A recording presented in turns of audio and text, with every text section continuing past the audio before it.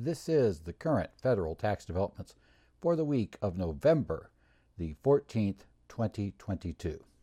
Current federal tax developments are brought to you by your State Society of CPAs and by Kaplan Financial Education.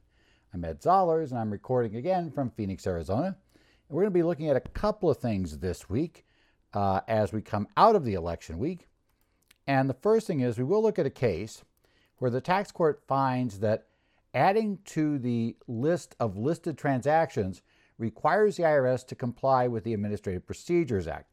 And that's going to cause a bit of disruption on Section 6707 Cap A. So we'll discuss that issue. The tax court is effectively agreeing with a Sixth Circuit decision that came down earlier this year. We're also then, for the most part, because not a lot went on this week again, things kind of go into sitting still while waiting to see what's happening with the election. So we're going to talk a little bit about the election to see what's there. We're going to talk about the election results we have and what are likely tax actions in the lame duck session. We'll talk a little bit about that. It's become a little clearer. I'm recording this on Sunday midday. It's become a little clearer this weekend about at least one key issue that could have a lot to do with the lame duck session. We'll talk a bit about that. Plus, we'll also talk a little bit about what about next year with what we see from the election results. So we'll take a look at both of those. And those, of course, as always, are speculation. And Congress rarely does what I think they're going to do. But I'll give you at least my ideas about what's likely to happen as we come up.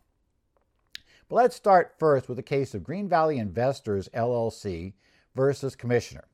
This is a published tax court decision, 159 TC number 5, issued on November the 9th of 2022. This goes back to IRC Section 6707 and the penalties that arise when a taxpayer fails to file the 8886 reporting listed transactions for each year in which they apply. Now, this case involves Notice 2017-10 specifically, and which made effectively certain items related to conservation easements listed transactions that had to be reported. And in this case, Green Valley Investors and a few other taxpayers, that's the et al. In the name of the case, all had this same issue of having a listed transaction, having a transaction that was a conservation easement. The conservation easement, they did not report the listed transaction on the listed transaction form, and the IRS eventually examined. Now, this is not dealing with the part of the case as to whether the conservation easement worked, shall we say. As I recall, that part of the case was no, it didn't. This issue was solely the penalty for failing to put the listed transaction form on the return. So you're trying to go from a disastrous result, keep it from becoming a horrendously disastrous result. So that was part of what we're dealing with here. And the taxpayers at least got this much of the damage control to work, and it's going to disrupt a few things. The issue involved, of course, Section 6707 Cap A. If you remember that imposes some rather significant penalties on a taxpayer that fails to disclose a listed transaction, and notes that the law provided that the IRS had the ability to effectively come up with that list of listed transactions. And the IRS has been doing so generally by issuing notices, much like Notice 2017-10 that was issued adding this particular transaction to the list of listed transactions. Now, back earlier this year, there was a case called Mann Construction versus United States, 227 F. 4th 1138 from the Sixth Circuit Court of Appeals. That case held that this, putting things on the listed transaction list required the IRS to follow the Administrative Procedures Act, or the APA, and that the IRS not having done so, because it requires notice, it requires a comment period, it requires the IRS then to publish a final decision on whether they're going to move forward with their proposal, and also to deal with at least significant comments. There's a bit of a split regarding that nature. Mann Construction seemed to indicate you had to deal with all comments. As I recall, we have a couple of issues there, but in any event, whatever it is, you've got to do that and publish. And the IRS had not been doing that. The IRS has simply been publishing notices which go just into the Internal Revenue Bulletin. but there is no comment period on a notice. There's no comment period. There's no draft put out with comments, at least rarely. There are a few, I guess. We've had some revenue procedures that have come out in draft form, and there's been comment periods there. But rarely have we had a whole bunch of this. Generally, for things like this, there's just a notice issued. Now, the tax court effectively, at least the majority of the tax court, agrees with the Sixth Circuit in Mann Construction that you cannot add to the listed property list without going through the complete Administrative Procedures Act notice regime. Generally, as I noted, under the Administrative Procedures Act, it was added a few years back, there is a specific set of steps the IRS must take when they're giving what's effectively legislative, is what they refer to in the case, guidance, as opposed to simply interpretive guidance. In essence, when they're adding to things. And the taxpayer said, well, this case, it's true. We don't need it. While it's not required for, and this is the term that was in the statute, interpretive rules, general statements of policy, or rules of agency organization, procedure, or practice, the taxpayer argued that adding a transaction to the listed transaction list was effectively doing something beyond that. It's not just interpreting, it's essentially, at this point, actually adding requirements that are not directly in the law, not merely interpreting requirements that were already in the law. So that didn't meet any of the exceptions. Right. In this case, the court said, and agreed, at least the majority did, identifying a listed transaction was found to be, by its very nature, a substantive, therefore legislative rule. And as such, as a substantive rule, it was required that these taxpayers, that the IRS follow this notice procedure. They rejected the IRS argument that in the statute, the Congress had provided an IRS exception. They're, of course, going to say that the IRS had the right to publish and select this list, and they're saying that effectively removes the APA requirements. But the court made it very clear. The APA itself said, when enacted, that the only way you get rid of it is to do so explicitly. And the majority felt that what we found in this statute fell far short of making it clear that Congress explicitly did not want the Administrative Procedures Act to apply to these rulings.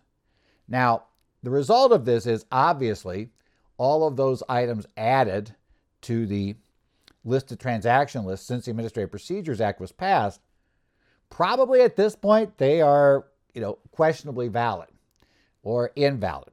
Certainly unless the IRS appeals this to a court of appeals and takes it up through the courts, we're probably not, we're going to right now assume they're invalid. Certainly the tax court believes they are. Since taxpayers can always take these things there, it's kind of important that the tax court believes this. As a published opinion, even the dissenting judges in this case, if they're hearing a case that has the same facts, they'll be bound by this decision. So they will have to, on this matter of law, agree that these things are invalid. Obviously, what this can allow the IRS to do, the simplest fix for the IRS would be to just simply go through the formal notice process and comment process, just re-release all of them, giving notice, right, and hearing comments, and then replying, and then basically issuing their explanation about why they accepted or rejected various comments, and then do final publication. And I'd expect that's probably what the IRS is going to do in this realm, unless we end up with a situation where they really, really feel like, hey, we might be able to win this on appeal. So we'll see what they do with it. As it stands right now, this is here. The other question is, given the way this was argued, the next question is going to be, what other things that the IRS has been publishing in the Internal Revenue Bulletin will be deemed by the courts to be a legislative action as opposed to a merely interpretive action. And that could also come down to whether they will be treated as, valid in that standpoint. Now, I should point out, I suspect a lot of what we see in notices is interpretive, right? It's not really laying out new ground. This statute was somewhat unique that the IRS was given the authority to go out and do and basically add to the list. Congress was not defining what a listed transaction was generally. They weren't generally giving a list of transactions. They were effectively turning this over to the service. So it's not clear how much different from that a statute will have to be, before the IRS will be deemed to have to get consent, right? To have to go and do the notice consent routine. For instance, just quickly, because I was speaking on the topic recently, and I'll be speaking on it this week, if we're talking about things like the IRS notices on the employee retention credit, those look to me to be far more interpretive. Congress never suggested that the IRS got to write the rules.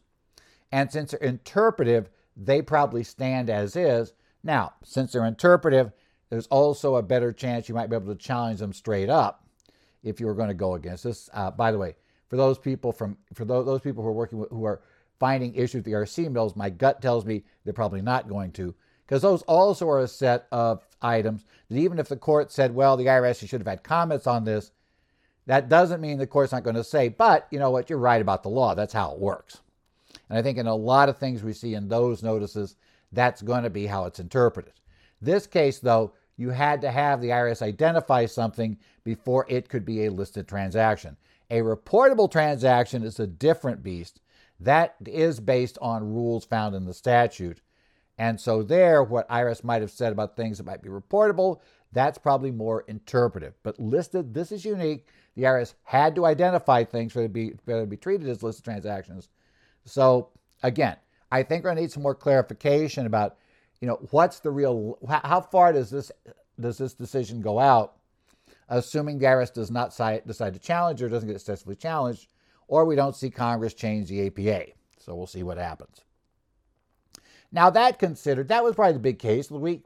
Otherwise, not much except a CPA who couldn't claim an NOL. We're not going to talk about that case. So we'll take a look at rather what everybody was watching on Tuesday. And we're going to talk about here the election. And I want to first talk about what are we likely to see in the lame duck session of Congress. Remember, lame duck session is the session, Congress is coming back to town now. The election is over. This Congress stays in place. I believe it could stay in place all the way until January 2nd or 3rd. Forget what our official start date is. I have to go back and check again. So in theory, the existing Congress, the one, the rest of the term of the Congress that was elected back in 2020, that doesn't finish until the new Congress is seated very early in January. And normally Congress does come back and deal with things that have to be dealt with year in. Obviously, the continuing resolution the government's running under expires before the new Congress is seated, so they'll have to deal with that. But the other question is sometimes they come back and deal with things like tax bills and tax extenders.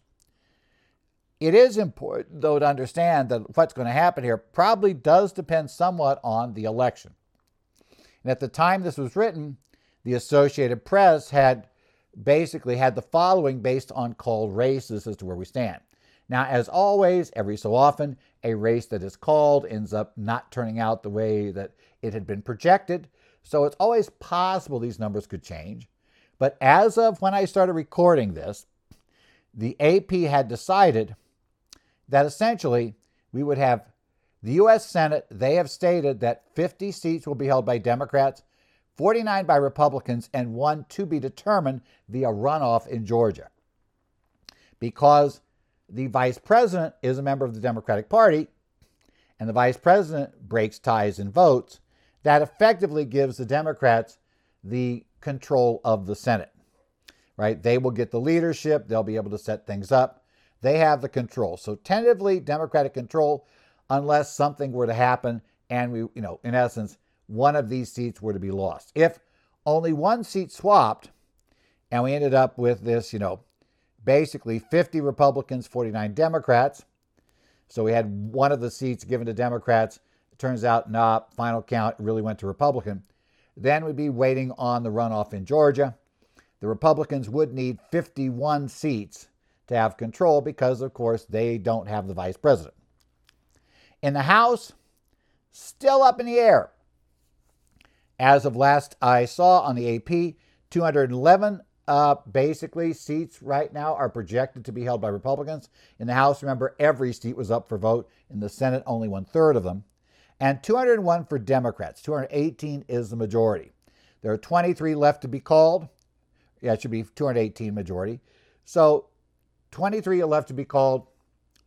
It is likely that the Republicans will take control, right? They only need to pick up 7 of the 23 seats. Now, the one hitch has been a lot of the seats that have been outstanding from like midweek up through now had been in areas that were very blue. So the Democrats look further behind than they are now. But at this point, as we said, basically the Republicans will probably still get control. It seems difficult looking at the seats that are out there, not officially called yet. It appears there are at least 7 of them that, when the dust settles, should end up in Republican hands, which would get them to 218. Probably they'll have a few seats beyond that, but it will be a very narrow majority. Now, what that means for our lame duck session, right? So House is very likely, as I said, to have a small Republican majority once all races are settled. And the Senate should be under Democratic control if all the called races come out as projected. If both end up at 49, both parties, I should say both. If we end up at 49 and then 50 for Republicans, where Arizona or Nevada fails to come out as projected, then the Georgia runoff would determine if the Republicans could have 2 of those called seats for Democrats end up flipping to their side. When the final numbers are in, then yeah, they wouldn't need the runoff because they'd be at 51 seats. But the question is going to be, what exactly? Lame duck Congresses do take some direction from the election, even though obviously the election doesn't directly affect them in terms of the end of this thing. And this election seems to have been pretty much we're not changing much of anything election. Certainly there was not the projected red wave that would have given the Republicans a solid majority in the House and control of the Senate with a number of seats to spare. That apparently did not happen, and it's not going to happen.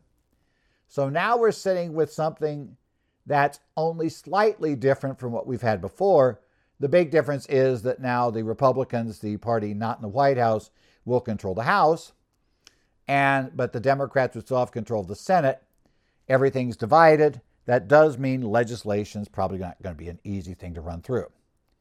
Now, if the Democrats are not sure about this call that they're going to be in control of the Senate next year, then you would expect that they're not going to do much except clear nominations from the president, especially for judgeships, which, of course, remember, is not subject to the 60-vote cloture rule. They would probably clear as many of those as they could before the year ends. Because next year, if the Republicans were in control, there is they suspect, as the Republicans suspect, if the Democrats were in control when they have the White House, that it's going to be very difficult to get nominees through, right? Nominees are going to move very slowly. They will either very slow walk them, or they will simply vote them down, right? So that's it. So in essence, there could be a lot of clearing judges if the Democrats were uncertain about any of these seats. If things develop that make it seem like maybe the calls for Arizona or Nevada were slightly early, you'd see the Democrats retreat back and at least wait until the runoff election, which would give us 3 more weeks of unknowns. And then beyond that, if it's clear they wouldn't have control, they'd just start clearing those things out. Otherwise, if they feel clear, Senate leadership feels clear that they are going to have control of the Senate, then the Senate will probably want to switch more to legislation, liking to clear legislation that can be cleared while the House is still in Democratic hands, right? Meaning that therefore it's more likely the ultimate bills will be more in line with with the bill they can get through the House will be far more likely to be what the leadership of the Senate would like than would be true waiting till later. Now, understanding that, you might wonder, well, why would the Republicans ever want to agree to that? Well, here's the catch. The Republicans may be motivated to get certain things off the table prior to next year. It's going to probably be because whenever you have a very small majority, you end up with a problem that 2 or 3 members, if your majority is not very large at all, it could only take 2-3 members of your caucus who, just want to throw a fuss or create a problem, or demand something in a bill to totally stop you from doing anything. And it's not out of the realm of possibilities that we could see 2 or 3 Republicans, let's say, on the right, who insist on something being added to a bill that then a same number who are in, seats at risk that are in purple districts might not agree to. So kind of the same issue. We've seen this problem in the Senate this year, obviously, with Senator, when they've been trying to keep Senator Manchin and Senator Sinema happy on the Democrat side. The same sort of problems. And then when they do that, they are threatened with, let's say, certain on the progressive side who said, hey, wait a minute, we're not going along with that. So this could allow them to clear these things up. It also means that some members that have lost their seat can now vote for something that maybe they actually don't mind voting for, but politically would have been dangerous for them. Well, if their career has been ended by losing, they may very well be willing to vote for it. And that just clears something out that leadership in the House would not have to deal with next year. And I think it's going to be tough enough to run. It's always tough to run either chamber if you don't have a very big majority. I think they might like to simplify that. One of the key things we expect to see to come through, everybody's saying if anything goes through, we're going to see an extender package, because there are a few things that we would like to clean up at this point. Now, right now, 2 key parts appear to be in some way, shape, or form part of this when they do the deal. As always, this deal only works if both parties get something they want. So the current bet is that we're going to see some sort of extension of the child tax credit that we had under ARPA. And on top of that, we're also going to see an attempt to put back in the 174 expensing, for research and experimental costs. As you may remember, in the Tax Cuts and Jobs Act, one of the money raisers to make the budget numbers work, to keep it at $2.1 trillion and get Bob Corker's vote in the Senate. I told you, when you're managing narrow majorities, which Republicans were back at the TCJA time in the Senate, you got to do certain things. Well, we had to keep him happy. So they put in this provision that would have required these research and experimental expenses to be capitalized and recovered over 5 years if you did the work in the U.S. or 15 years if done outside the U.S. Obviously, since we've been expensing this stuff since forever, that's not a very popular business provision. It is something that was proposed to be, fixed in the Build Back Better Act. So at least that says this is not something that the Democrats in general would say, no way we're passing that. So, it's one of those things, just a child tax credit. If you remember when TCJ, one of the other fights we had there was that, Marco Rubio was pushing for an expansion of that, not quite this far.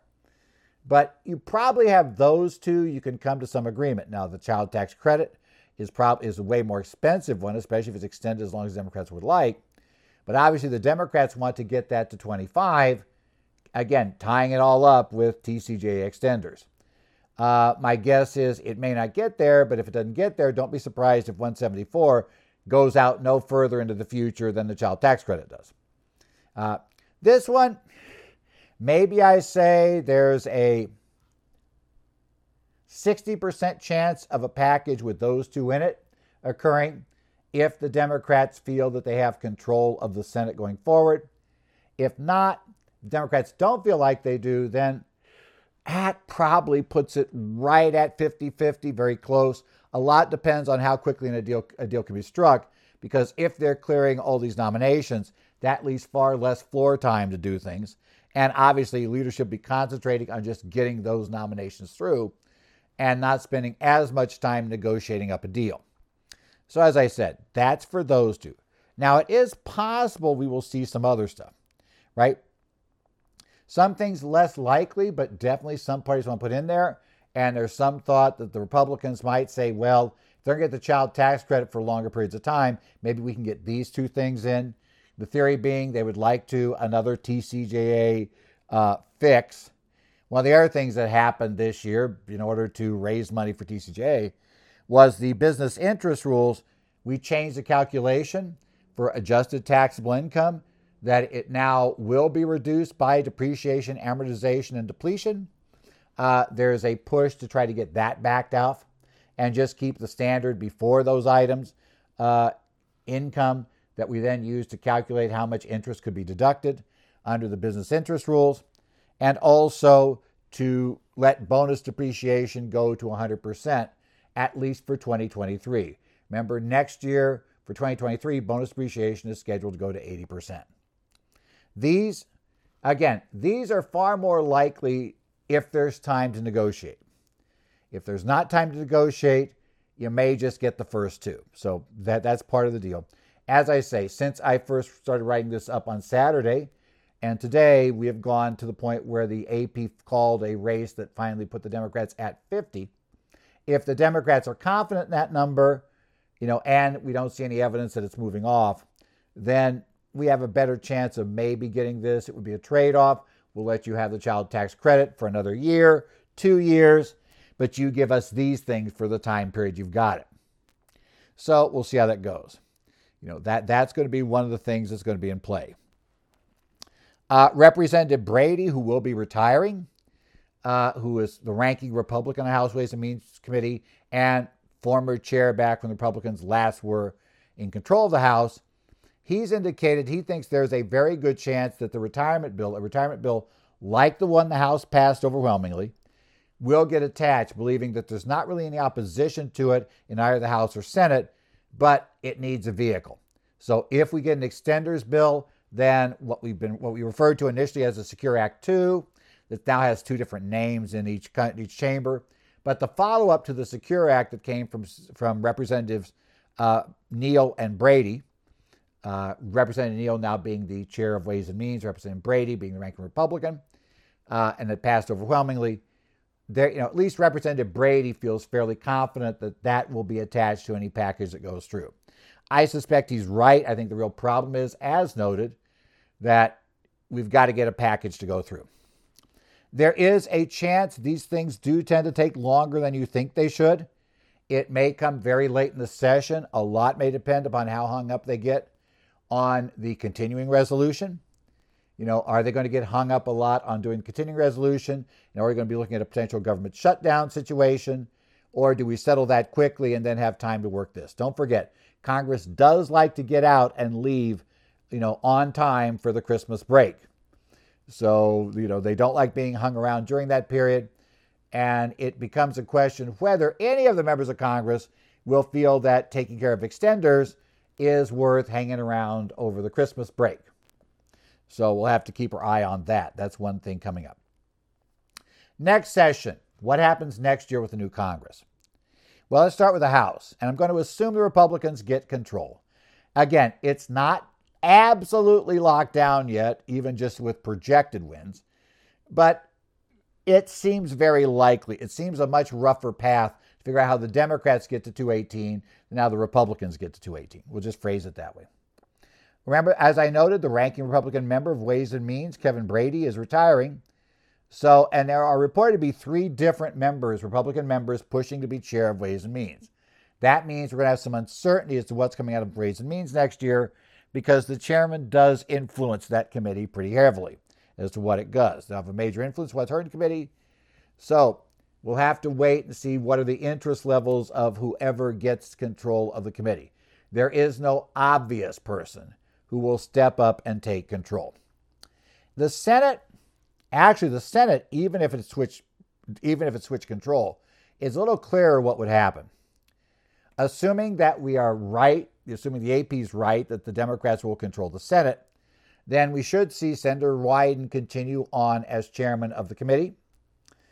If the Republicans do, let's say reverse at least one of those projected races, and reverse one and win the runoff in Georgia, or reverse 2, and we don't care about the runoff in Georgia, then it would almost certainly be Senator Crapo of Idaho would become the new chair of Senate Finance. And we know pretty much what Crapo likes, what Wyden likes, kind of the directions and the things they'd look at. And as always, we're going to be looking at this more in the standpoint of, what would happen, right? Since we'll no longer have one party controlling the House, the Senate, and the White House, we're going to be looking for bills that you have to pay attention to that have decent levels of support in both parties. Remember, The House can pass everything they want. In fact, usually they will pass a lot of stuff because they just need a simple majority. But considering that the Democrats control the Senate, it doesn't really matter what the House passes unless it passes something that can pass the Senate, and vice versa. If the Senate, now the Senate usually has more trouble because we need 60 votes to normally be able to put anything through the Senate. And obviously the Democrats are going to have at most 51, it would appear, based on current projections. And that's only if they win in Georgia. Well, 51 by my math is short of 60 by 9. So presuming, they really can't just push through a Democrat-only bill out of the Senate except through reconciliation. The reconciliation process would allow them to do that. But again, if it won't get support in the House, it doesn't matter. So while there'll be a lot of posturing and putting up bills, at least for votes, to get people on the record for things that go on to run against them when we come up with the next election in 2024, mostly we're going to be looking for bills that move, let's say, under the sponsorship of both the chair and the ranking member of each committee. So probably be looking for, in the House, Representative Neal being a sponsor along with whoever gets the chairmanship. And in the Senate, we'd probably be looking for bills that both Wyden and Crapo essentially sign off on. Right? Those are things that are much more likely to be passed. As I said, other bills, expect them to be proposed, expect them, especially in the House, where you pass anything. You can pass anything fairly easily from the majority. We'll have a lot of this is never becoming law. So don't get wrapped up following those bills. As we've proven multiple times, the House in control of the out-of-power party tends to pass all kinds of things while they're in that position. However, if their party gets control of the White House next election, suddenly none of that stuff can get through. It becomes really interesting. Remember the repeal and replace, and that did finally kind of get through the House, though barely, and not necessarily in the way it had easily cleared it back when it was clear that it wasn't going to get through the Senate and wasn't going to get a signature at the president's desk, even if it got through the Senate.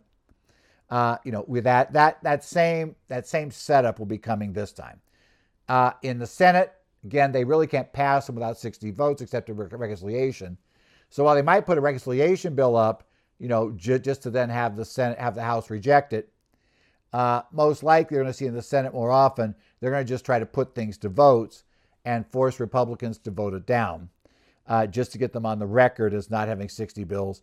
And when you're in control of the Senate, your theory then becomes, and the other party is thwarting the will of the American people, because the majority of people and the majority of senators support this, but they won't let us vote on it. Okay, that's all posturing, and that's normal, and don't worry about it. If the extenders do not get passed in the lame duck session, there may be pressure to pick them up in the new Congress. I told you there's a reason why on the Republican side, that's a reason why they might want to go ahead and get the extenders done in the lame duck session and be willing to cut a deal with the Democrats to avoid the pressure of having to deal with the extenders and forcing whoever becomes Speaker of the House to deliver an extenders bill that may prove very difficult with a House where you have a number of members who have had virtually no option to do anything for years because they were in the minority, who suddenly feel like 2 or 3 of them have a veto power